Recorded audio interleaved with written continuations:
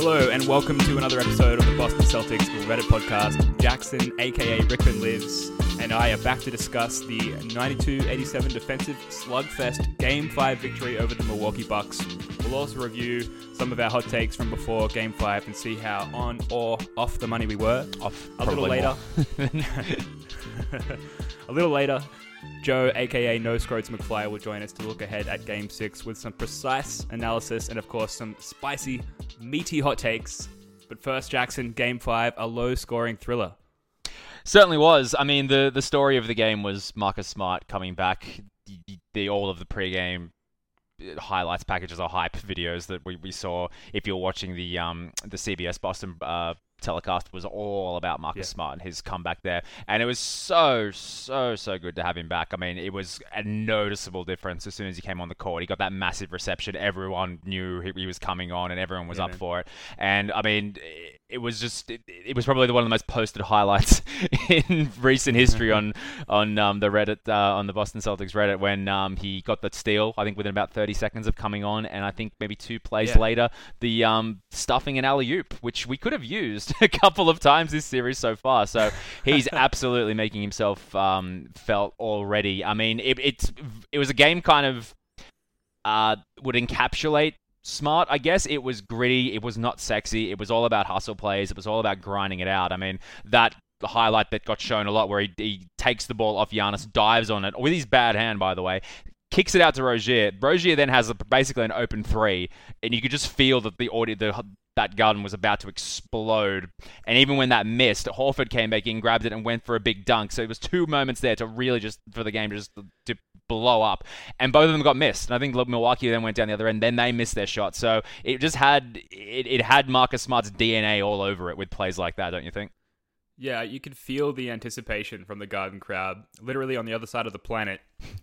If Rozier had made that shot after like you said, Marcus Smart comes in, 30 seconds later, he dives, bad hand first, onto the floor for that steal, and gets it off to Rozier. If he'd made that shot, like the entire New England area may have imploded. Who knows? The energy was insane. Yeah. But yeah, diving on the floor and just immediately with like smart hustle plays, the steals, assists. He got an and one like fairly early in his first sort of tenure back on the court, and just his defense on. You mentioned the Giannis oop block, as well as his defense on Chris Middleton was just crazy. I mean, it didn't stop Middleton making just insanely contested shots like throughout the game. So from when Smart checked in till the end of the first quarter, the Bucks only scored 2 points, which hopefully is a luxury we'll get used to again now that Marcus Smart is back. And that 2 points, it was scored by Chris Middleton, which was an insanely contested shot over Marcus Smart's outstretched hand.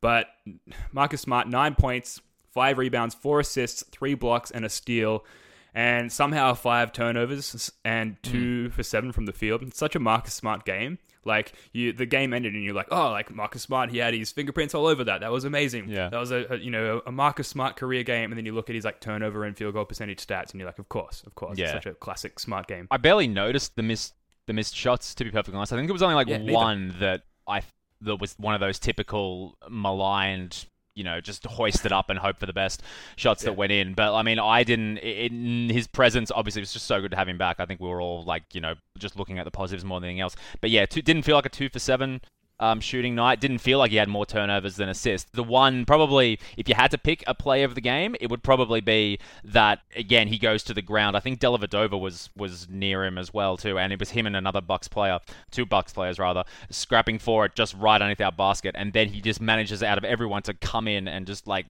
shovel the ball out to Al Horford, who's underneath, who dunks it. Then that was more or less, I think, the dagger play. So, again, he comes off the bench, makes plays immediately, and, if you had to nominate a play that was the sealer, it was that hustle assist that he got for Horford there, too. So, I mean, Smart was the story of the game, and his fingerprints are all over it. So, you've got to be optimistic that kind of hustle and that kind of energy that he brings. And he didn't play a lot of minutes too. I noticed that he was kept out of the game for stretches there, and I don't think we necessarily missed him, but when he was on the court, you absolutely noticed. So hopefully he can play more. His impact can be similar. We always like his shooting to increase as well too. But yeah, if he can take just some of that energy or some of that effort and some of those plays that he brought into Game 5, into Game 6, then we should feel fairly confident. Yeah, I think so too. Like we've heard this time and time again about Marcus Smart, but like sometimes his effect is unquantifiable. Like it's not necessarily a statistical effect that makes the most difference. There was some point where, inevitably, like they say, it's a game of runs, and the Bucks went on their run at some point in the third quarter. And then Marcus Smart checked back in, and we went back up by 11 within like a few minutes. It was like it was a 17-5 run or something like that too. Yeah, when we were looking really comfortable, and yeah, he comes straight back in, and it's just you just feel safe when he's on the court, don't you? Yeah. One thing, Tommy's nickname for Smart, Adrenaline, just made me think like if there's a chapter in this like Celtics book, maybe it's called When Old People Try to Be Cool. Yeah. And he just like slotted this out, and I'm like, what? Are we just gonna give everyone like literal nicknames now? Yeah. Like if Marcus Smart is Adrenaline, like is Rozier just called like Speed, and Greg Monroe is called Tall? Like where does it end? I don't know. I think he needs to be a little bit more creative there. But yeah, someone's got to have the name. Give Baines testosterone just for size and manliness in general. Yeah, Adrenaline. I don't know if it fits well. I've been playing the new God of War game quite a lot, so I'm deep into like the Norse mythology realm at the moment. And maybe Adren. Sounds kind of Norse-ish, I guess you could say. So you could put that to it, but no, I think Cobra is the agreed or the common nickname for Marcus. So I'm happy with that. Someone needs to tell Tommy. Yeah, exactly. But I'm happy for him to keep throwing him out there. Something's gonna stick. Someone who probably does need a nickname though, I'd say, is Semi Ojeleye. Unfortunately, Joe's not with us at the moment, but I mean, I'm sure later on when he does come in, he will be reminding you that he did say Semi would have a big game, particularly in terms of minutes and in terms of performance as well. He was outstanding guarding Giannis. Like I felt like Giannis was almost invisible that game when Semi was on him. He took I think 10 field goals all game, which it was nowhere near. It was by far and away his lowest attempts of the series so far. So as much as Smart was the story, and as much as Smart probably gets all of the headlines here, I mean, big shout out to Semi Ojeleye, because I mean that was his chance to really, prove his worth and really give some impact. Not just on this game, but on the series in general. And I mean, he took that chance with both hands. It was a fantastic performance. Yeah, the combat muscles were on show right from the get-go. And I think it was Joe. And like for all the listeners out there, like you mentioned, like this was one of Joe's hot takes, and he was right. Like for the listeners out there, Joe has been letting us know how right he was about that basically since the end of the first quarter, like via our little like chat group that we're in. He was right, and Joe's very happy about that. Understandably. It was awesome to see Semi. It was obviously his first playoff start and one of his first starts in his NBA career. Like he got a few starts, I think, in the final game of the season garbage against Brooklyn. time in the regular season. Yeah, like a few other times due to injuries. But for the most part, he's been like a weapon off the bench. And it was immediately effective, and it also spaces the floor a little bit because, certainly in college, Semi Ojeleye was a great shooter. Like not characteristically from the outside, but he has shown that range in the past. And he hit an early three. I think he missed his first attempt, but then got one on his second attempt, which just said to the Bucks defense, "All right, like you have to get out and guard this guy. He is a threat from out there," as opposed to Aaron Baines. So that was really powerful on the offensive end as well as the defensive end. And the defensive rotations from the Celtics with Semi Ojeleye out there were amazing. They were switching everything.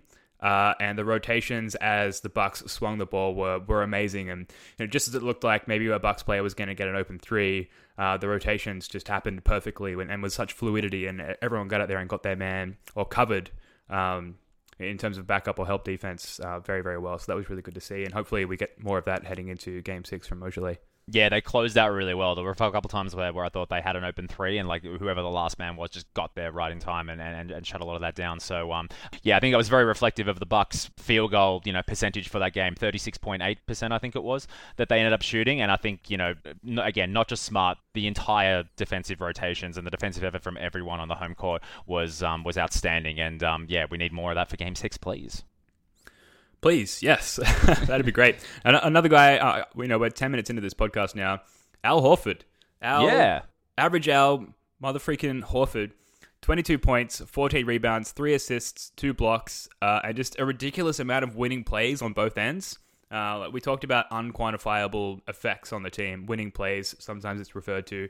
Al Horford was everywhere in this game and has been really all series. He's such a facilitator. He makes such a difference for our squad, both offensively and defensively. And his stat line somewhat reflects that. Like, he obviously led the team in points and rebounds, but there's just so much more to his game that I wish could be captured for the rest of the NBA universe to see, because he gets a lot of criticism for his max contract and not always putting up the sort of stats that you would associate with such a contract. But if this game, if you watched it from beginning to end, you would have seen it had Horford absolutely written all over it. He was incredible again tonight. Last night, rather. It speaks volumes of just the guy that he is in the game that he plays. That he's a more or less a perennial all-star on a max contract, yet no one, like you said, 10 minutes in, we hadn't even mentioned him, and he was the leading scorer of the game, and he had so much, he gives so much to the Celtics just in terms of, the calmness, his demeanor that he brings down there. His three-point shot is outstanding. I think it's going in every time it gets kicked out to him and he's open. He just loves that up fake as well too. So there's so many aspects to his game that, you're right, that don't show up on the box score rather. And so for him to play big in games like this, there's no coincidence that we ended up getting this win in a pretty scrappy affair. So big shout out to Al Horford. Yeah, he's totally the dad of the team. That's not my original thought. People have said that before, but he's just this elder statesman of hoops, like a classic hoopsman, and he's just out there playing I guess a bit of an old man game.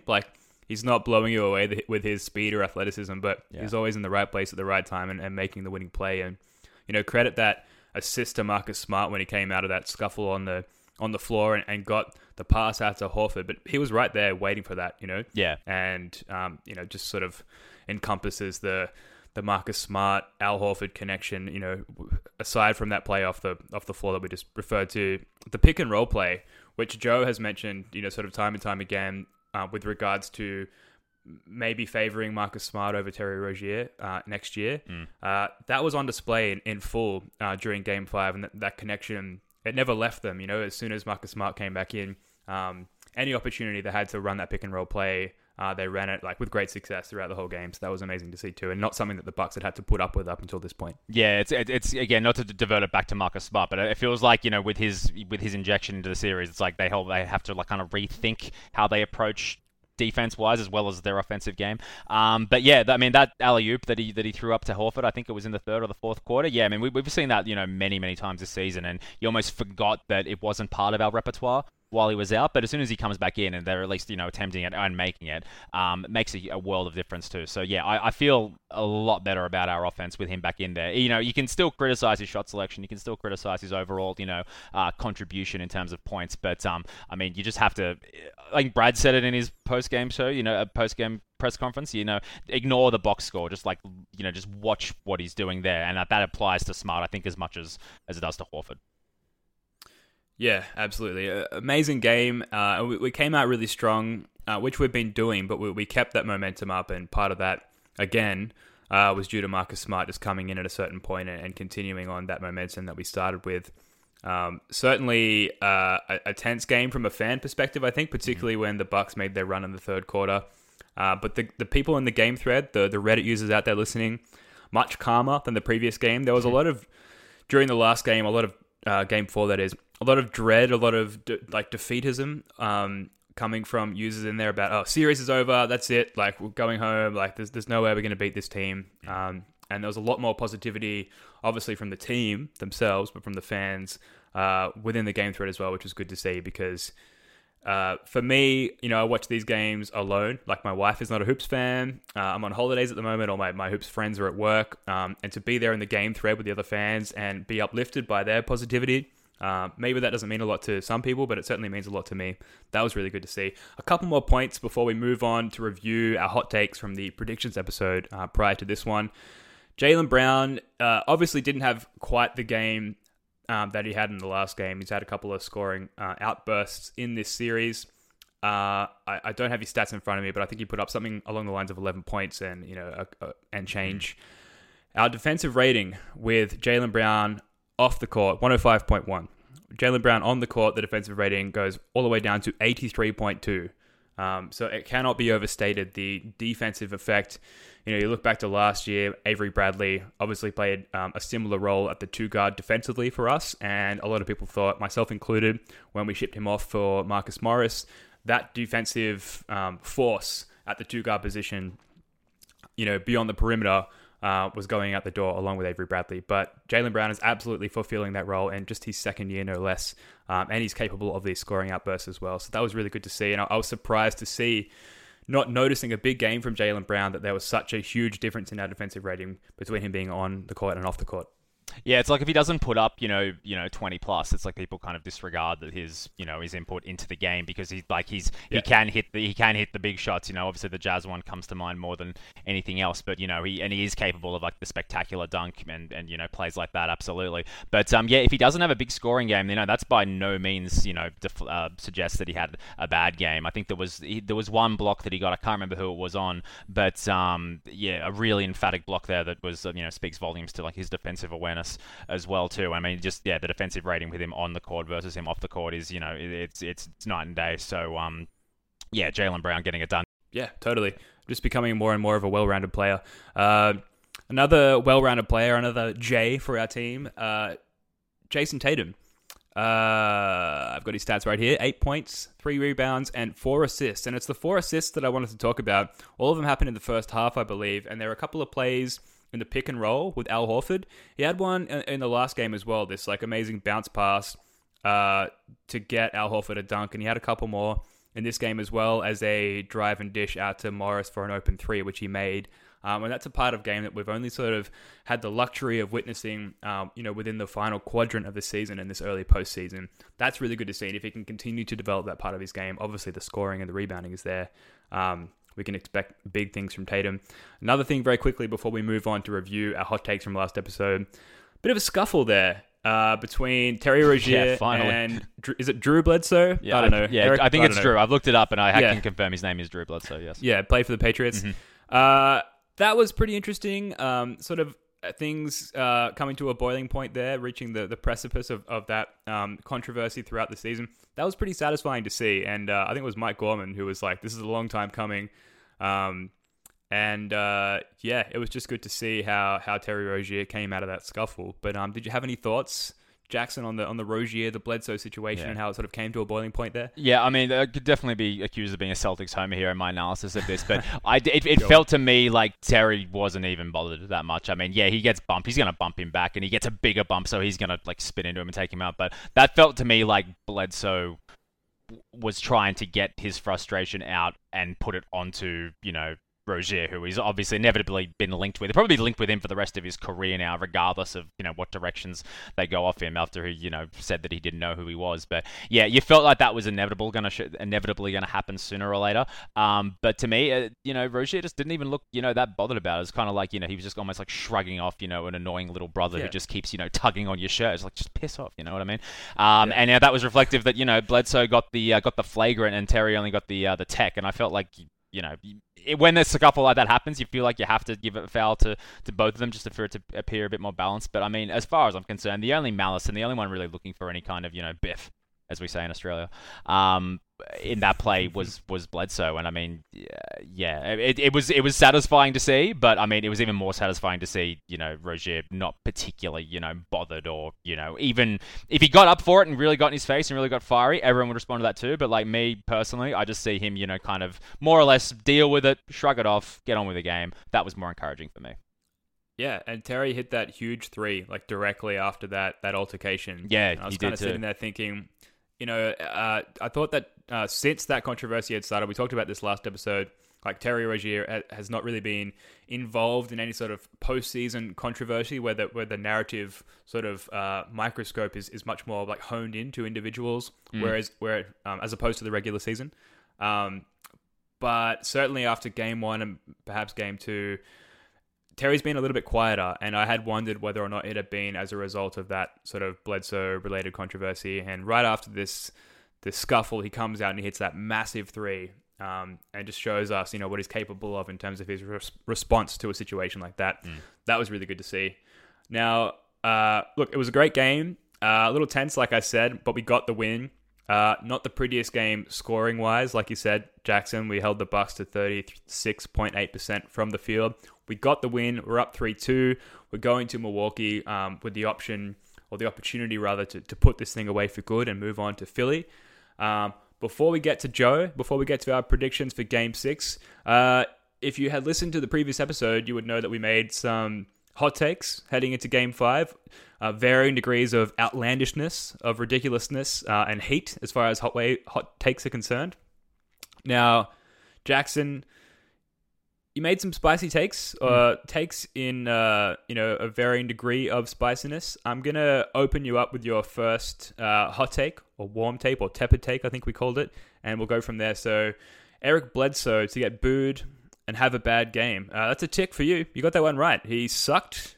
And the crowd knew it, and they expressed that sentiment. Yeah, I didn't think the crowd gave him as much shit as I thought they would. The booing was obviously there, but I mean, he's just been consistently, average this whole season, even this whole series rather. I mean, even like the better games that he's had in Milwaukee, he hasn't really been the standout performer, and he wasn't. I don't think he was particularly bad to the standards that he set himself in the series so far, but he wasn't great either. And I think we seem to have the overwhelming advantage at the point, despite Terry Rozier being guard number 3 in like a fully healthy Celtics rotation there. So I mean, no surprise that he had a bad game. No surprise that the crowd booed him. So I'll take that. I'll take that as a winning take. A winning take. Yeah. Absolutely. Now, like you mentioned, the boos. I don't think he's worth the boos. No. It's a storied franchise, the Boston Celtics, and they've seen it all, the fan base over the years. And Drew Bledsoe, Eric Bledsoe, like whatever his name is, he's just not worth the hassle for the Celtics crowd. They've got bigger and better things to worry about. Your second take, Middleton, more important to stop than Giannis. Thoughts? Well, we did what I hoped we would do, and that was reduce Middleton's field goal percentage, because he was shooting 60.6 through 4 games. That dropped down to below 50%, I believe it was. Yeah. And it more or less worked in the way that I thought it would. But again, it might sound silly to say this, but it turns out stopping Giannis was more important than stopping Middleton, despite what I thought, because Semi did such a great number on him and limited Giannis's production. You felt like the burden kind of switched more out to guys like Middleton, and I think they knew what he was capable of, given the series he was having so far. I think you felt like the Bucks probably had a bit more confidence in him shouldering the burden once Giannis was kind of taken out of it a bit by Semi Ojeleye. But look, he still had a pretty decent game. Let's be honest, he was still hitting shots right at the end, right when we thought it was done, just to extend it that little bit longer. So look, the plan I think is still probably to limit the both of them. Obviously, Giannis is the one who is the most key to them, but I think I stand by my position to begin with, that if Giannis is going to get whatever he wants, then you just kind of have to live with it, and you got to just defend him the best you can. But if we can take Middleton out and you can reduce that secondary option, then that's going to be huge. Yeah, absolutely. Your hot take. This is your one hot take leading into Game 5.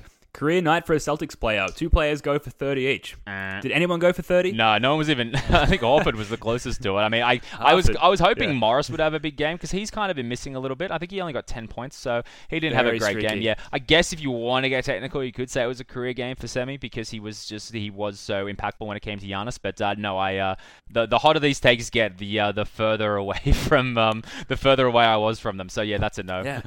That's what makes them so spicy. Exactly, That's what makes them so interesting. Now, your super hot take, your thermonuclear take, as you put it, that we lose Game 5, but then win 6 and 7. Yeah. Here we are after a sweet, sweet Game 5 victory. How do you feel about this thermonuclear take? So utterly relieved that it wasn't true, because I mean, too, man. I would have milked it for all it was worth for as long as I could get it, because it's recorded and it's out there. And if we did end up dropping Game 5, winning Game 6, winning Game 7, I mean, I would be insufferable. But no, I mean, obviously things are so much sweeter when you have to go through a lot of adversity and you think it's not going to happen. You think it's not going to happen. That does happen. That rush, that euphoria you get is it's unquantifiable. What it does and what it makes it feel like. But let's be honest, if you could nominate a way of just winning a game every time, you'd want to win by 30 points. You want every game to be a cakewalk. And this was hardly a cakewalk, but I felt, even though it was tense and even with like a 12, 13 point lead or, thereabouts for most of the game, this didn't feel like we were that comfortable the whole way. So it really wasn't until the last, I think, like 30 seconds when we got up to about 6 or 7 ahead that I really started to feel comfortable with it. So, got that one wrong. I still maintain we will win Game 7, if it gets to Game 7, of course. Quite relieved that it didn't come to that. Yeah, man, me too. Now, look, before we move on to Joe, before we give Joe a call and ask him about his hot takes and predictions leading into Game 6, Jackson, give us 30 seconds or so on your Game 6 predictions and hot takes. All right, so my prediction, or hot take, if you want to call it that, is I think we got to run with the same game plan in Milwaukee. They are going to be better as they were in Games 3 and Game 4. I expect us to not necessarily be as poor as we were in Game 3 in particular, or find ourselves in a 20-point hole like we did in Game 4 as well. But I expect with Smart back in, I expect with the way that Semi performed on Giannis just before, I expect us to be in the hunt a little bit more. I think we're going to be chasing the game for the most part, or thereabouts, level with them for most of the way. I think we need a big game from Horford again, and if Horford can't deliver the big game, then it's got to be Brown or Tatum and Morris as well, really. I mean, I am leaving Rozier off this. Obviously, any player having a big scoring night or a big impact in any capacity would be ideal. But I'm going to say Horford, Brown, Tatum, and Morris, one or all or some of those guys have got to have big games. And I think if we can do that, I think we can put this thing to bed. I am going to put on my Homer hat here, and I am going to say the Celtics are going to buck the trend, pun intended, and win in Milwaukee 99-102, and then we can get ready for the Sixers. I love it. A reasonable take there. Not the spiciest take we've heard, but we'll get there. It's only early in the show. The takes will get spicier, and a nice little pun there to hammer it home. So I love it. Look, I hope you're right. I hope we can end this series. There is going to be a Celtics game on Sunday, our time, so it must be Saturday USA time. Yeah. Whether or not that's Game 7 of this series or Game 1 of the Philly series is yet to be determined. Jackson, thanks very much for your time. We're going to let you go, and we're going to give Joe a call to discuss everything in Game 6. Cheers, guys. Thank you. All right, welcome back. We've got Joe on the line for a look ahead to Game 6, but first, a quick review at our hot takes from Game 5. Joe? Hey, thanks, Ben. First of all, I just want to give a shout out to Ben. Ben's pulling double duty today. He's no worries. He's doing multiple podcasts in one day. He's just trying to deliver quality content for Celtics fans. Ben, I'm just happy to sit around talking Celtics. Ben, you can't see this internet, but Ben, I salute you. Thanks, buddy. So yeah, quickly onto the takes. So I think from memory, and I'll try and remember my bad takes as well as my good ones. I think my first take last week was actually about the Game 4. So it doesn't really qualify. I think it was about how the Bucks probably more let their foot off the gas more than we made adjustments. Not really too much to add to that. The second one I think I had is that we're going to go 6 games, and I'm still sticking with that. I think I think about basketball in like terms of emotional dynamics quite a lot. Okay. Ben, did you ever feel like that result was in doubt? Even when it like got cut to 4? Yes. You did? Yeah, I did. Yeah, but you speak of emotional relations to basketball. I'm an emotional wreck during these games, and as soon as there's any sliver of doubt that things look like they're not going our way, I start to develop narratives and things in my mind that the NBA powers that be are constructing a narrative that doesn't favor us, and I just lose it. So maybe I'm not the best sort of like barometer for reality in that situation. But anyway, continue. No, that's all right. We're all different. I just some games you just know that a lead's safe, or and in my heart, Ben, I just never really felt threatened in that game. It's been a weird series like that, and that I'm totally unsurprised that the Bucks came back and tied us 2-2. But equally so, I felt quite calm about it, and I feel really calm. I'm pretty sure we're going to win Game 6. I think we've made the necessary adjustments, particularly offensively. And also, as Ben, what are you drinking there, Ben? I've got a Resch's Pilsner. Nice. Shout out to Resch's. Refreshing. Foster's apparently is holidays. no longer Australian for beer. You won't find it on these or in these fair shores. Apparently not. Actually, side note, I had a buddy who was over in Australia recently, and I came back and went around to his house, and he's like, "Oh man, you gotta wait, you'll love it, you'll see what I've got." And so he goes up into his cupboard and he pulls down a 6-pack of 4X, and he's like, "Oh, me and my mates, we're gonna watch the State of O, and we're gonna be drinking 4X." So for American fans, State of Origin is this rugby league thing where guys play in the states that they are from originally, and it's actually a really big deal in New Zealand as well. Like it's a huge deal in New Zealand too. So anyway, Look, as a New South Welshman, I need to say that 4X is just a shitty beer, a shitty Queensland beer. Don't try it, and if you do end up with it, you shouldn't be proud of yourself. What does it they say about VB? Why is it? This could go off the rails, but why are the Blues sponsored by VB?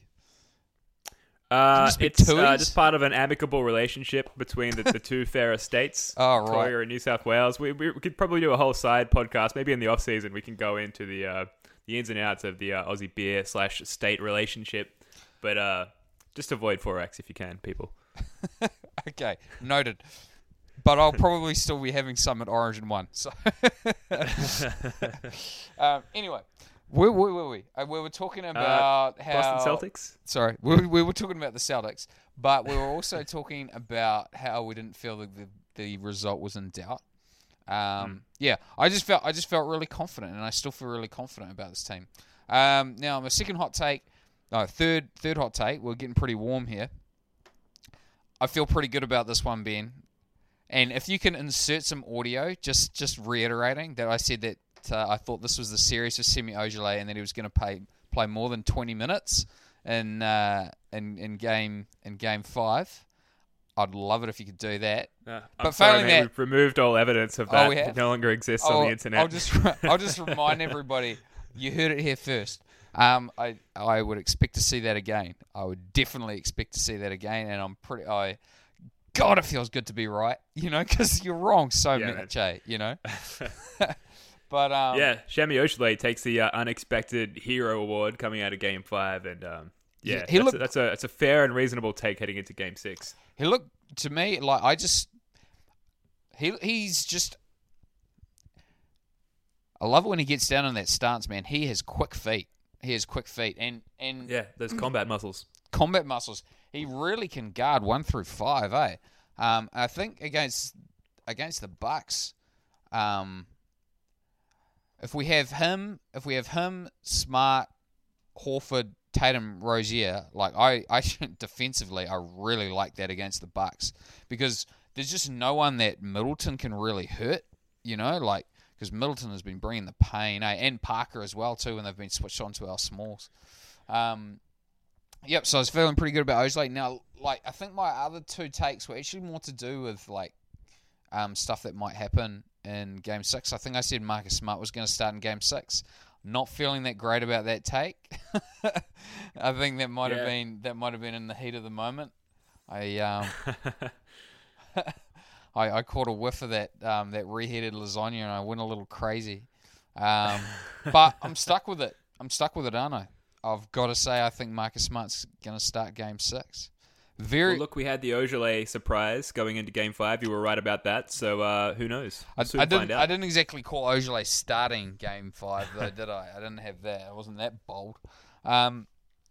Very interesting, though, that Tatum was on the bench to close, and I'm sure you guys covered that. Now, for the benefit of me, but probably not the other listeners, what were your and Jackson's thoughts on Tatum sitting to close, if any? It's great they actually bring that up because we didn't touch on that at all. We chose to highlight the. Glad I did. So let's rehash it now. Well, we talked about how good Tatum's passing was. Particularly earlier in the game, he had 4 assists going into halftime, and that bounce really pass to Horford on the pick and roll, yeah. Yeah, and that drive and dish out to Mook Morris as well for the open 3. Right. But we didn't really talk that much about him sitting towards the end. Look, he'd been a little bit cold throughout the game, only 8 points, and his usage wasn't particularly high at that point. And really, it was about putting out the best defensive lineup possible. And Brad Stevens made the call that Tatum wasn't part of that. Maybe it has to do with rookie decision making. But then again, you've got Shemi Ojale out there as well. So what were your thoughts on Stevens' thinking behind keeping Tatum on the bench? I disagree with his thinking, honestly. Oh, yeah? Yeah. You need the long boy out there? Over Rozier, yeah. Look, I've been watching a little bit again, and I do not like it one bit if Middleton gets switched onto Rozier. Rozier cannot guard Middleton. I mean, can anyone guard Middleton? But like Rozier's he's 6'2", like he's a normal sized human being. And I do not like him being on him, and I like Smart a lot better as a point guard. Rozier's a great shooter. Rozier has a role on this team and will close in a lot of circumstances. Bucks are really big. I'd prefer Smart and Ojale and Tatum. Smart, Ojale, Tatum, Brown, Horford. That's who I probably would prefer to close with. I think Brad Stevens can be a little bit what's the right word? I'll just cut out my thinking here. Brad Stevens can be a bit touch and go when it comes to sitting guys at certain moments in the game, particularly in the closing moments. If they do something, and I didn't notice anything in particular that Tatum might have done not at all. to annoy Brad Stevens, but he may well have, missed a defensive assignment, maybe on several occasions. Again, didn't notice anything, but he must have done something, I would presume, for Brad Stevens to sit him in that situation, whereas in most previous games, Tatum has played in those pivotal moments to close games. So, yeah, no, it's a good take, though. I'm not really sure why that happened, and it'll be interesting to see if he goes the same way in Game 6. Here's the thing. Marcus Smart coming back, like, I think if you were to say if Brad Stevens Brad Stevens the Celtics fan, right? I'm just going to assume he is a Celtics fan. I like to think he was. Who's his favorite player? Who's Brad Stevens' favorite player? It's got to be Smart, right? It's Smart. It's 100% Smart. So he makes all the right decisions. He makes all the right decisions. He misses the occasional shot. He misses, 7 out of every 10 shots, but that's okay. We forgive him. Brad Stevens loves Smart, and he's going to find a way to put him on the floor to close. This is going to be really interesting next year. When we've got Brown, Horford, Tatum, Hayward, Irving, Smart.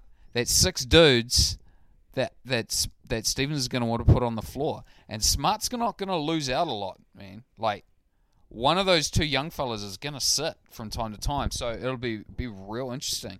I wonder how Tatum just feels about it, like it would have come out of nowhere a little bit. And throw in Ojale too, who I think Stevens really likes Ojale.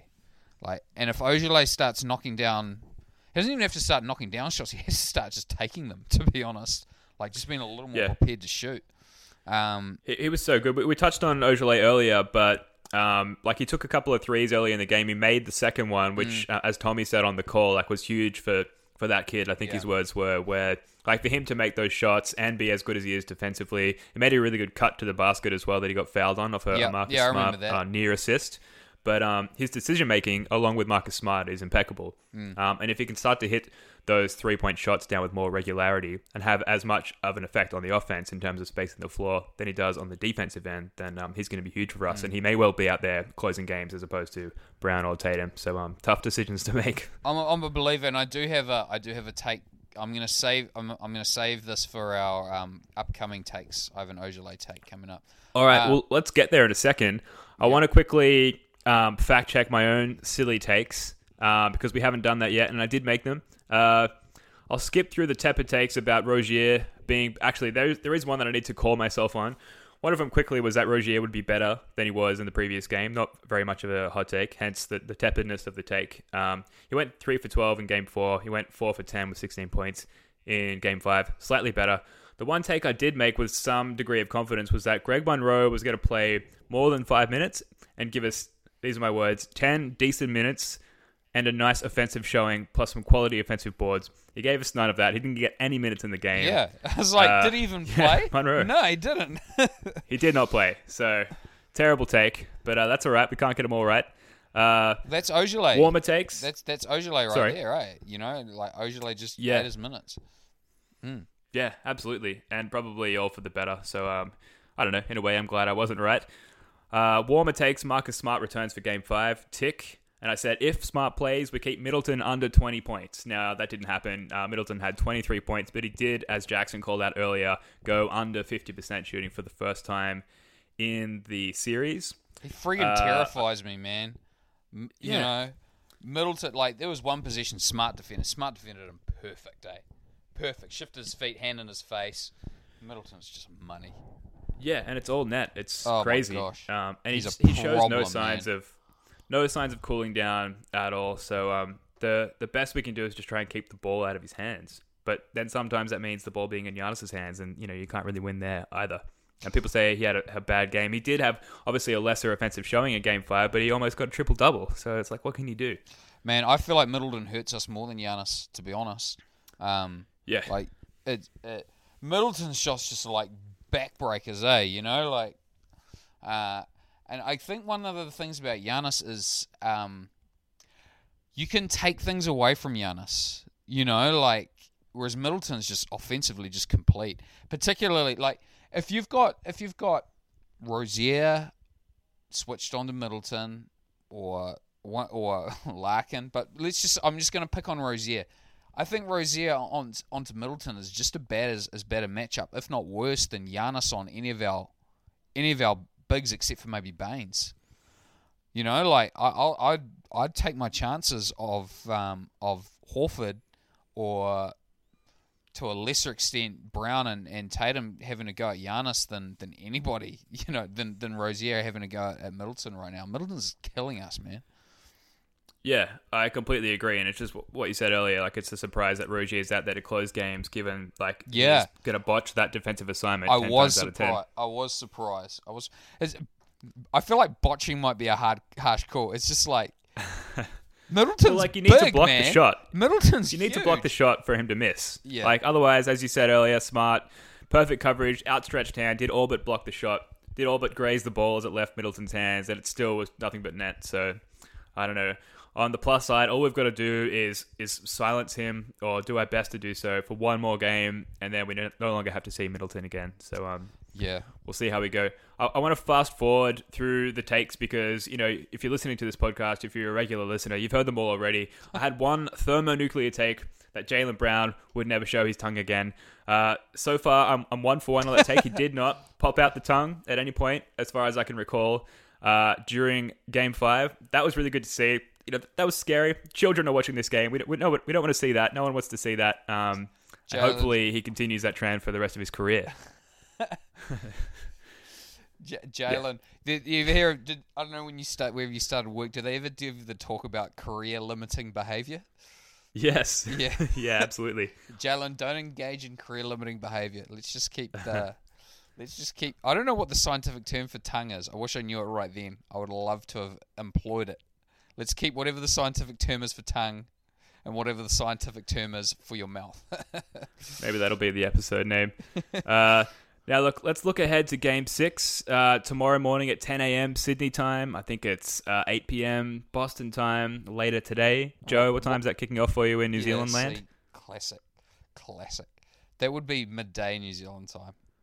Nice. Yeah. Perfect. Lunch break time. Now, predictions for Game 6. I'm going to throw it to you, Joe. We're going to start with your tepid and warm takes / predictions, and we're going to work our way out from there. So what do you got for us? Well, in keeping with the microwave theme, I've got a couple of leftover takes from Game 5, really. Spicy. Yeah, well, first being that we'll win. That is... So we got some slightly rancid takes. Dirty leftovers. The dirty leftovers. Yeah. This has been reheated twice. I've also got that I think I had Rozier hitting a game winner in Game 6. I think that was one of my wild predictions. Yep. I think I had Marcus Smart starting in Game 6. I've got to stick with it. I've saddled myself with one there, but I'll take that L. So what do I see happening? How do I think we're going to win this game? I think we're going to win this game, and I think it's going to be relatively comfortable. I think defensively, Ojale is going to start again. I think defensively, with Smart back and Ojale playing a greater role, I just think we are way better aligned. There's just no real weak spot for the Bucks to exploit. I feel with the 6 guys that I mentioned before, and even Marcus Morris. You put Marcus Morris in the middle of it. So that's 7 dudes. We can roll out any of those 7 dudes, and I really feel pretty good about all of our chances. The Bucks' lack of shooting, aside from Middleton, really hurts them, because you can switch somebody else. You can, Giannis might get a switch against someone who he might prefer to attack, like Brown, or even Smart, but he's going to be driving the lane, and he's going to be attacking, and he's trying to attack the lane, and there's just a lot less room. Just the Bucks' lack of shooting is just really hurting them. So I feel real good about our chances here. I think it's going to be a similar rotation. I think Ojeleye is going to start again. I think Giannis is going to be super aggressive, and it'll be really interesting to see. I think he might take the matchup with Ojeleye a little personally. I like that. I want them to do that.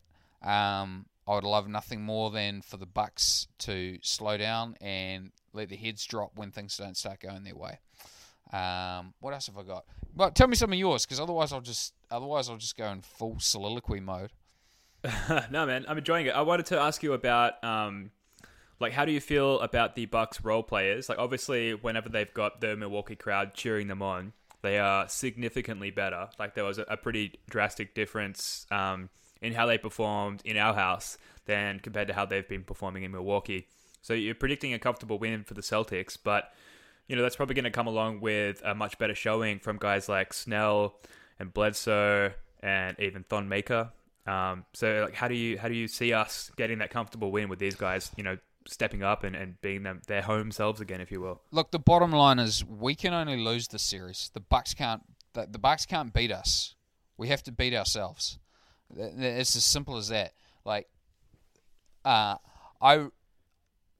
we've gone into our lulls, and I'm just thinking particularly in Game 4 here, it's generally to do with us not being able to kind of consistently get timing in our offense, and that's often due to us not dealing with the physicality. Well, I thought Game 5 was really encouraging in that it was a physical game, and honestly, we were comfortable again. And I think that's got a lot to do with Smart offensive.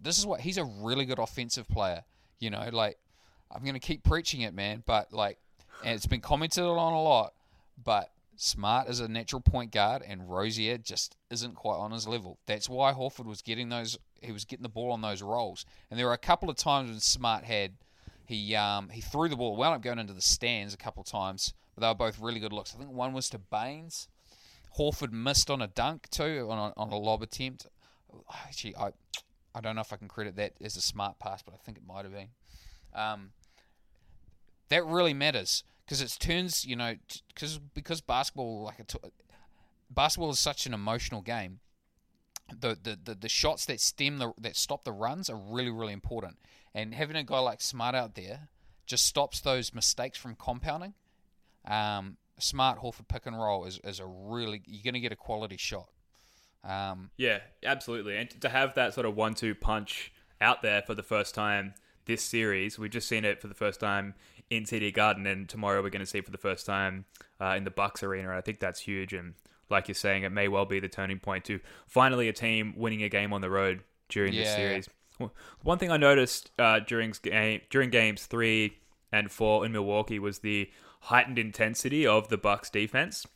We clearly struggled to score. I sort of likened it in my head to you're playing NBA 2K and you up the difficulty from All-Star to Hall of Fame, right? And suddenly it's so much harder to penetrate and score. And it seemed like that's exactly what the Milwaukee Bucks defense did, and it just seemed so much harder for us to get a rhythm and keep possession of the ball and actually penetrate and create an opening for our offense. We didn't see that from the Bucks defense in Game 5 in our house. I'm worried in terms of your prediction for us to get a win that they're gonna elevate their defense intensity again, and we're gonna struggle to score even with Smart out there running those pick and rolls with Horford. They're gonna elevate their defensive intensity, Ben. But another way to frame this is, can the Bucks beat us without forcing turnovers like crazy? And I count a lot of their block shots as live ball turnovers. Can they beat us if they don't get out in transition? No, they can't. They cannot do it. They cannot out-execute us in the half court. Honestly, all we've got to do is have that. There'll be a period of time where we have to weather that, and there'll be a couple of bad turnovers. But if those turnovers are dead ball turnovers, if those turnovers are slightly less infrequent, I just feel really good about us limiting the Bucks, having transition opportunities, and I don't think we're going to blow them out. But if we're the ones and we start forcing turnovers, and we're not a great fast break team, but I think it's way more likely that we blow them out than they blow us out. I think we're better. I really think we're better. Here's a warmish take for you. Jalen and Jason, the Jays, whatever you want to call them. My take is that they'll both score 20-plus points each in this game. Ooh. The reason being is we had some success with the point guard 5-man or point guard 4-man pick and roll, namely with Smart and Horford in the last game. I think the Bucks defense is going to adjust to that, leaving our wingmen open with opportunities to create offense. Typically, in our offense, it's very point guard heavy with those dribble handoffs at the top of the key, usually from the 5 or 4 guy to one of the guards. And it doesn't always favor our wings in the offense in terms of leaning on them heavily to score. And in the past, when defenses have shown on pick and rolls at the top, it's left our wingman open to make decisions and often score if they're good enough. I do think in this game, both Jays are going to have the opportunity to create with those extra opportunities, with the coverage leaning towards defending the pick and roll, the 1-5 or 1-4 pick and roll. I think Jalen and Jason are going to have the opportunity to win us this game, and that's going to mean both of them scoring 20-plus points or more. Yeah, I think... So I'm going to meet you halfways.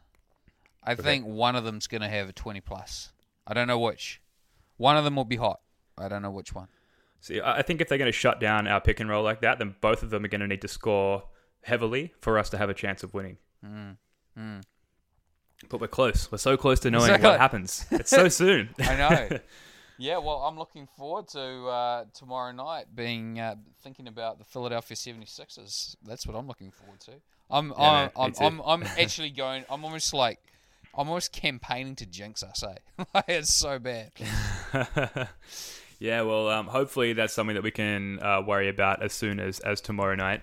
Have you got any warmish takes before we fire up the microwave and heat things up a little bit? No, I think I'm done with this series, honestly, just get it done. I'm done with it. I think we're better. I think it's just time to go out and do it. It's just time to go finish this crap off. Yeah, like you mentioned a blowout before, and I did obviously mention my concerns, maybe from an emotional, worried fan standpoint, but the realist in me does agree with the Celtics blowout theory. I think we blow out the Bucks in Milwaukee. We come in, we know everything there is to know about this matchup at this point, and it's just a matter of going out there and executing and exposing them on their home court. We have gathered enough knowledge and information about the Bucks. We just need to go out there and use it to expose them. Yeah, that's what I think.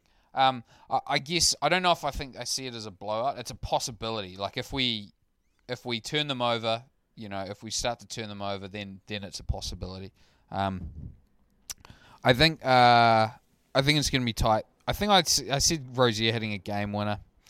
Well, I guess I got to stick with that. I'm going the full.